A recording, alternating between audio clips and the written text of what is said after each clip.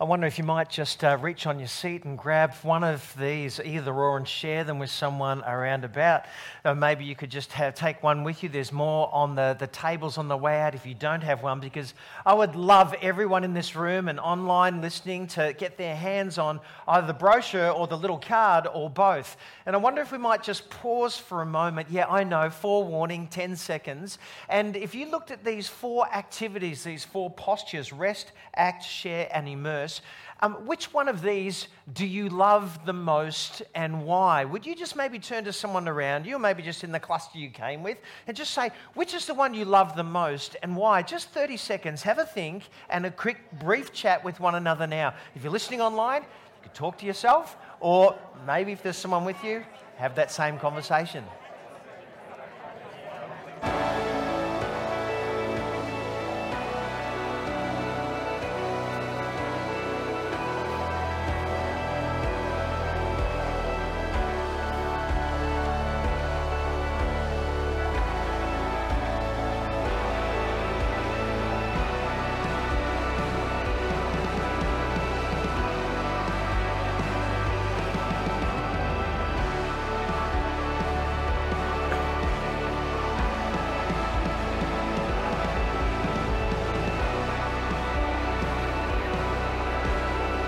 Fantastic.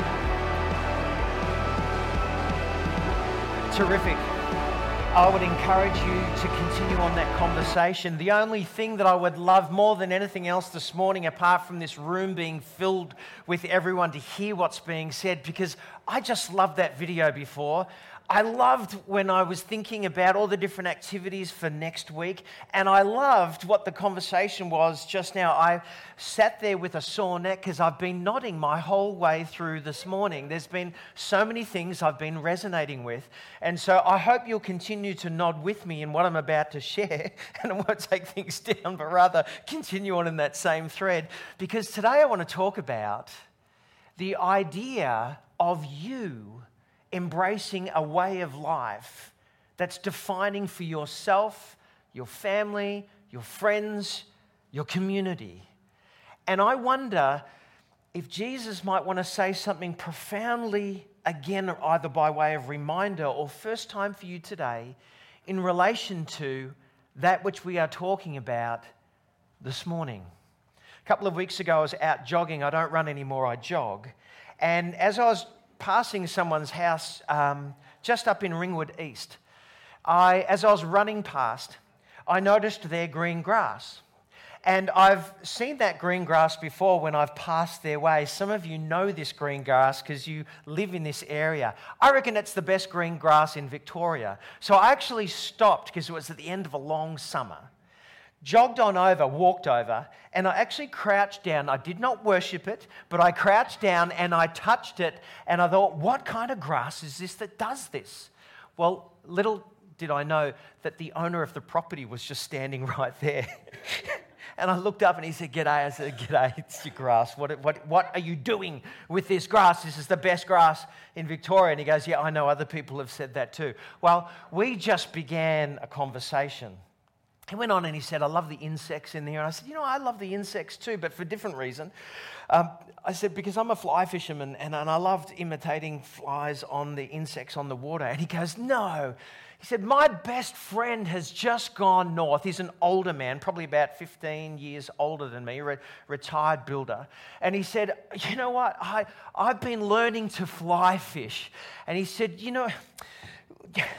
"Do you reckon that you could take me fly fishing with you?" And I went, "I think I've just made a friend." I said, "No, you can't come. I fish by myself."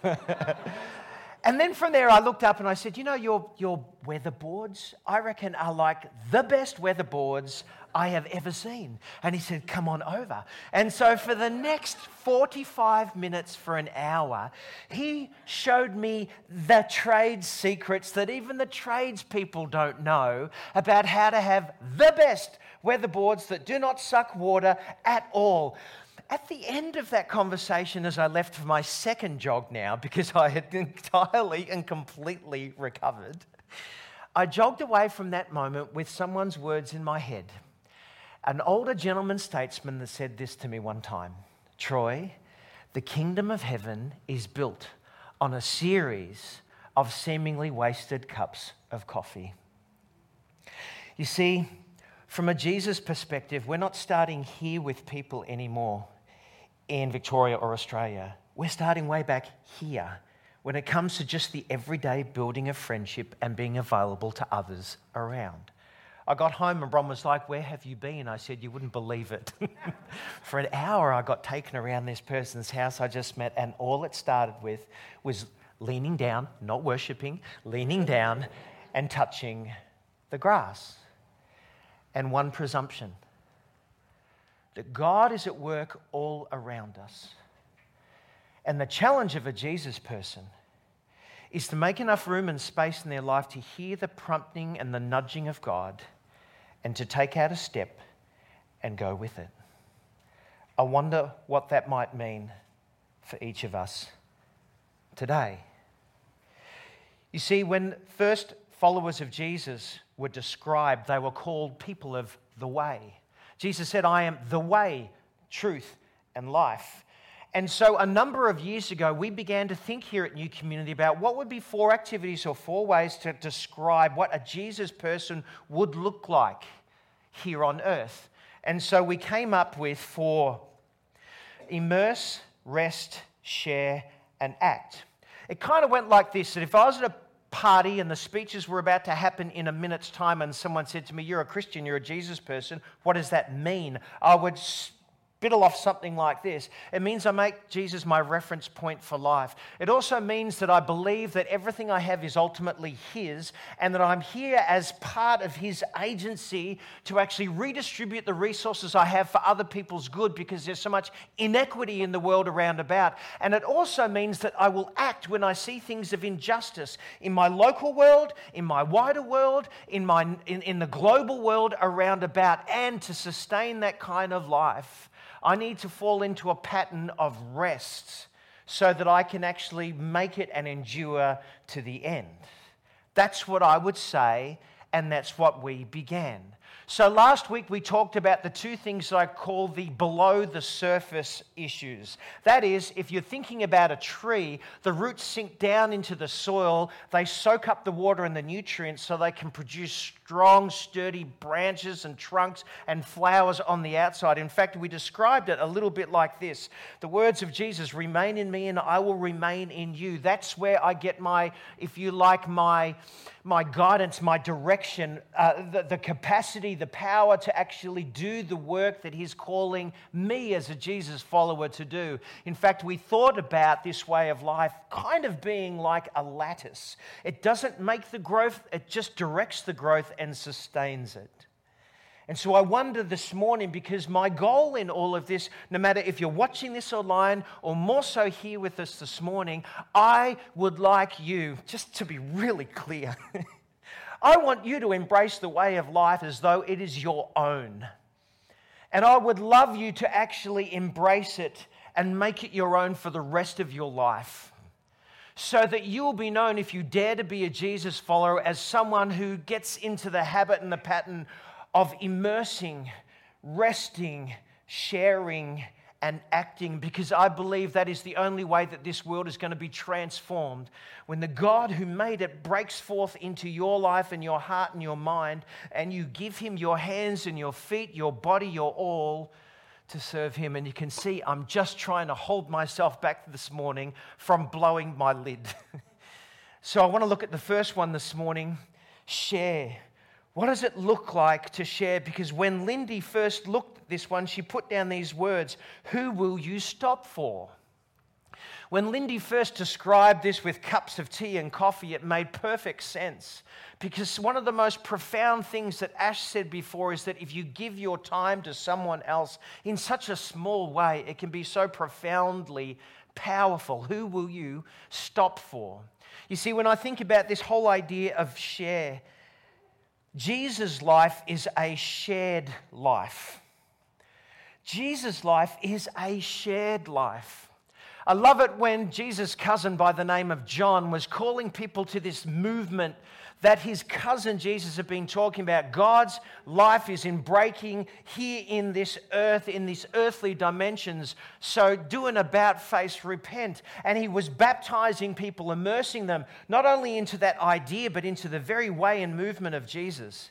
And so after they were getting out of the water, this is not supposed to happen. You're supposed to figure this stuff out beforehand. After they were getting out of the water, the people around asked him, John that is, what does it mean now that we've been immersed into this way of Jesus? And this is what he said to them. There's the question. First thing he said to the crowds was, I want you to produce fruit in keeping with repentance. That is, don't just make your commitment lip service. Make it actually something you do from the heart. And then he responded to that question. He said, what should we do then? They called out to him, and he responded in this way. John answered, anyone who has 2 shirts, I love this, anyone who has 2 shirts should share with one who has none. And anyone who has food should do the same. I love these words, and when I first read them years ago, they undid me because it makes so much sense. If you have 2 things of something and you see someone who has none, what does Jesus want you to do? He wants you to get one of those things and give them to the person who doesn't. Can I explain that again to you? Because this, I know it took me a while to understand this. If you have 2 of something and you see someone who has none, it took me a while. You take one that you have and you give it to the person who has none, and you both have one each. Let me say that again because it takes a little while to sink in. This is what the Jesus life looks like. If you see someone who has none, and you have 22 coats in your closet, because we do, you just take one of those and you give them to one who doesn't. Does that make sense? Does that make sense? Does that make sense? I used to be a high school teacher. This is the math of God. This is the maths, Australia, kingdom of heaven. If you have 22 jackets in your closet and you see someone who has none, take one of them and give them away to the person who doesn't. It's pretty leveling, isn't it?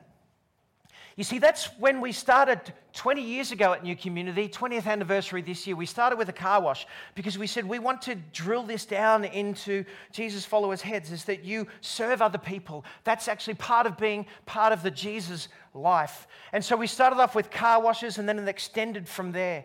It tipped over into a financial partnership fund where we have 12, 15, it was $18,000, where we said to you, would you use this money to distribute it to people in your workspaces, in your schools, in your community that are struggling and can't pay a bill?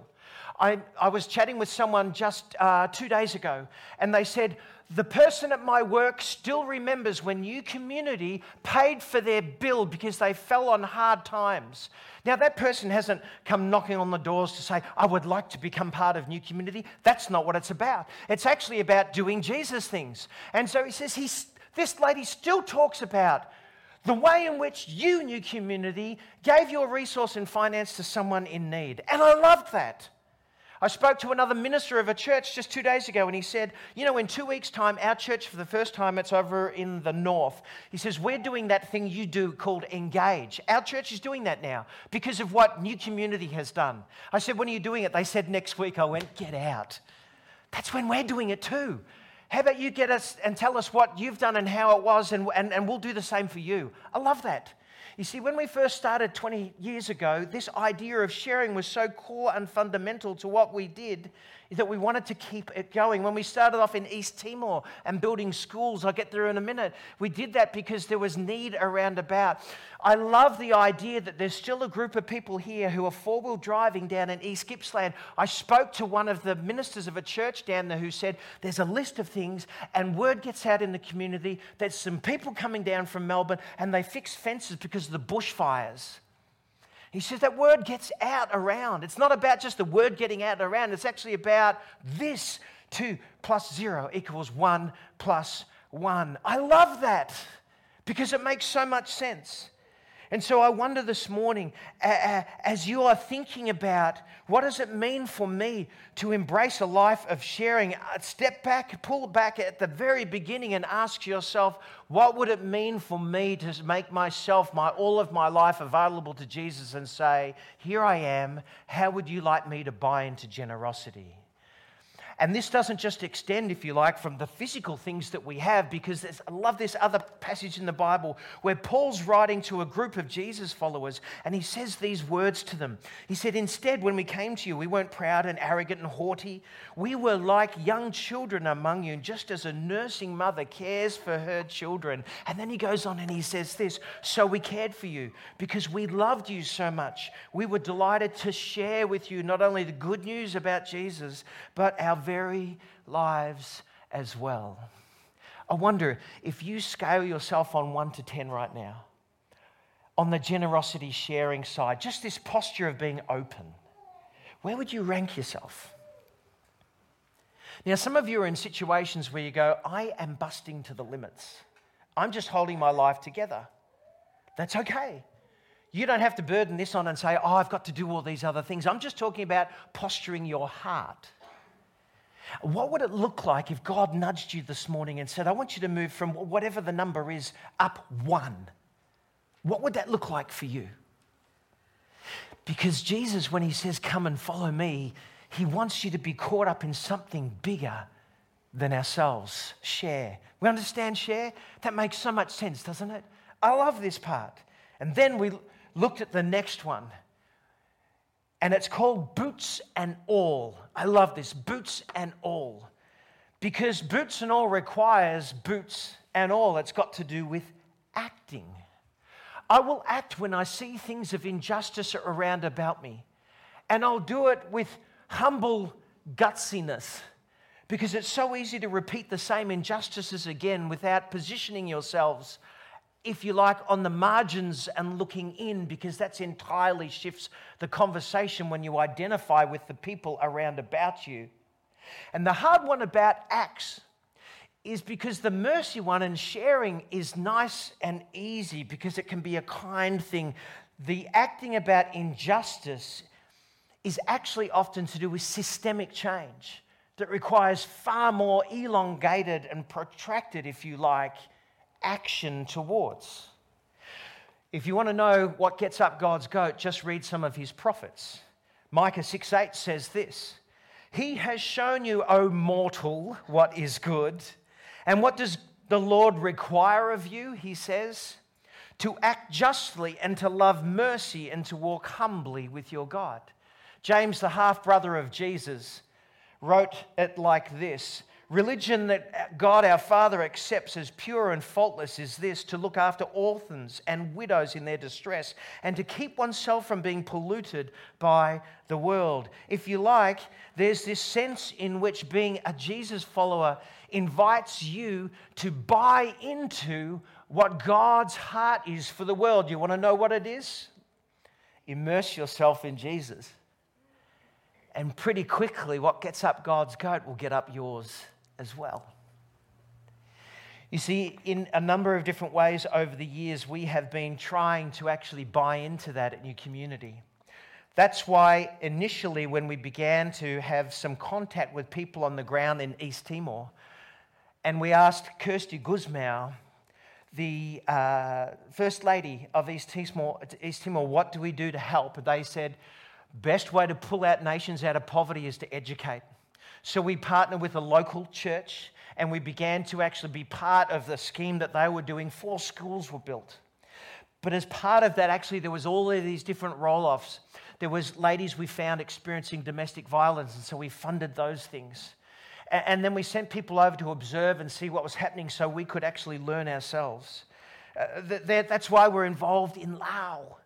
Because when they dropped bombs into Vietnam, they dropped more bombs in Laos that are unexploded. At the rate in which they will be cleaned up will take another 100 years. And so our small way, when we found there were some people working on the ground there, planting little mulberry saplings so they could actually pick the leaves to feed the grubs, so they could spin silk, so they could have sustainable communities, we said yes. Why? Because at the heart of God is this idea that he wants a world that's being replaced by justice and equity. And as a Jesus follower, he invites you to partner with him in doing just that. You see, that's why I love this way of life. I love it is because it narrows my focus. It invites people to say, actually, it's not just the Jesus people who can do this, others can as well. But it's incumbent upon a Jesus person all the more. There's a minister, a Methodist minister by the name of Donald Soper. He lived during the 1900s.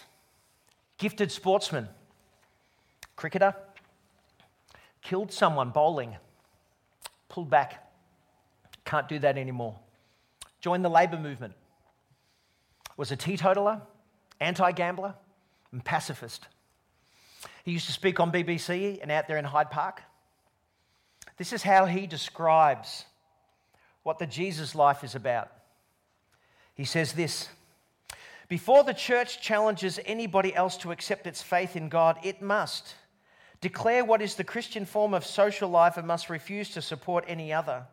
I want men, product of the time, and women to know that by giving their allegiance to Christianity, they will be embarking upon a great campaign to banish war and poverty and injustice, to overthrow the false and corrosive doctrines of state, empire, and race purity, and to set up a communal life where love and service have taken the place of selfishness and armed might. But just as important, I want the church which sends out this manifesto to be the advanced copy of that new world that it preaches. I love that.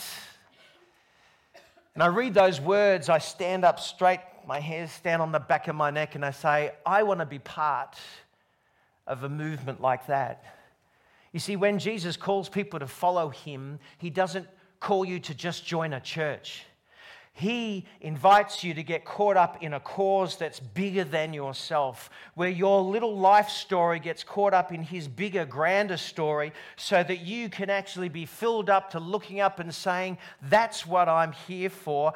That's the cause that I'm working towards. I think part of our challenge is not that we've raised the bar too high, is that we've set the bar too low. And when Jesus says come, he says come, and someone else's words bid you die. Give all of yourself, give all of your life, come and embrace my way. Am I getting too excited? I wonder if we need to think this morning and listen to what God might say to you.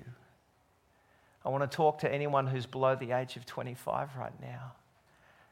God's calling you to something bigger than yourself. And I believe that if you attach your life to that cause, it will have continuity with the age to come. Because one day he's putting it to right.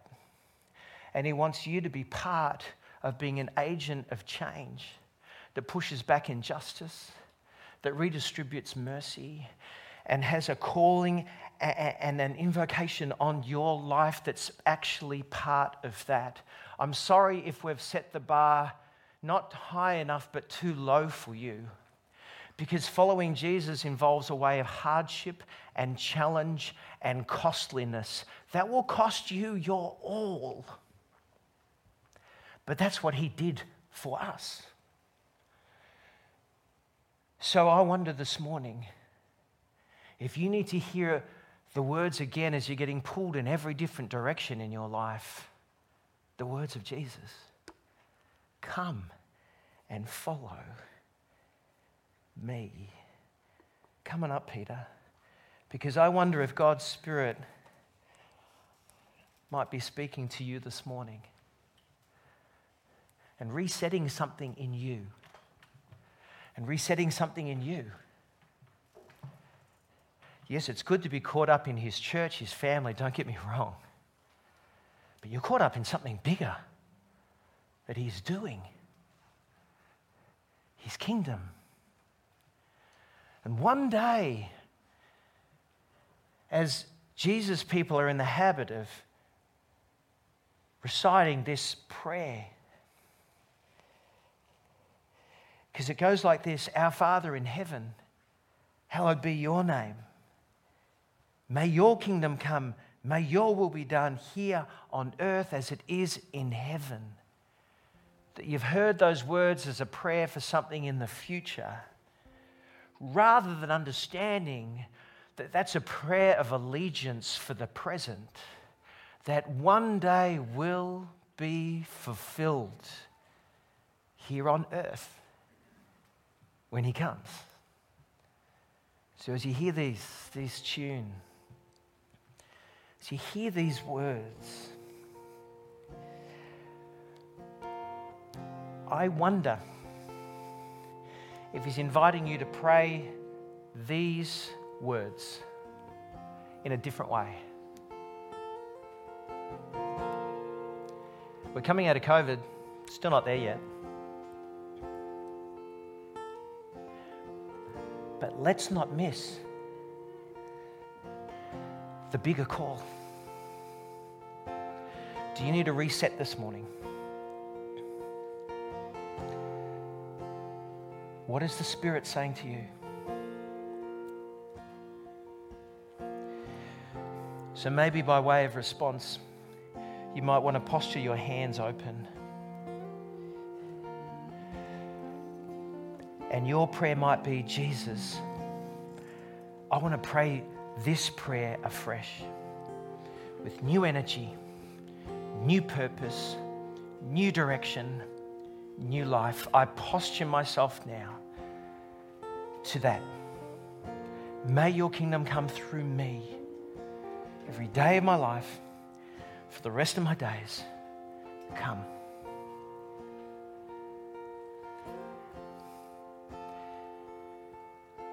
I wonder what the Spirit is saying to you.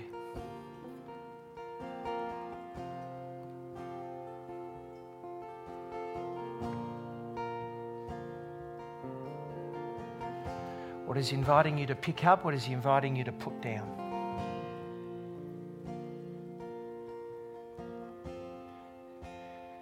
If you're a Jesus person here and you've never made it public, you need to make it public. Be baptized.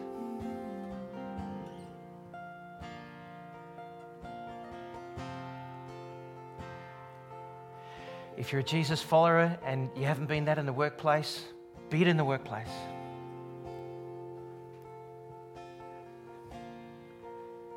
Respond to what he's saying to you today. And join me in his awesome way of life.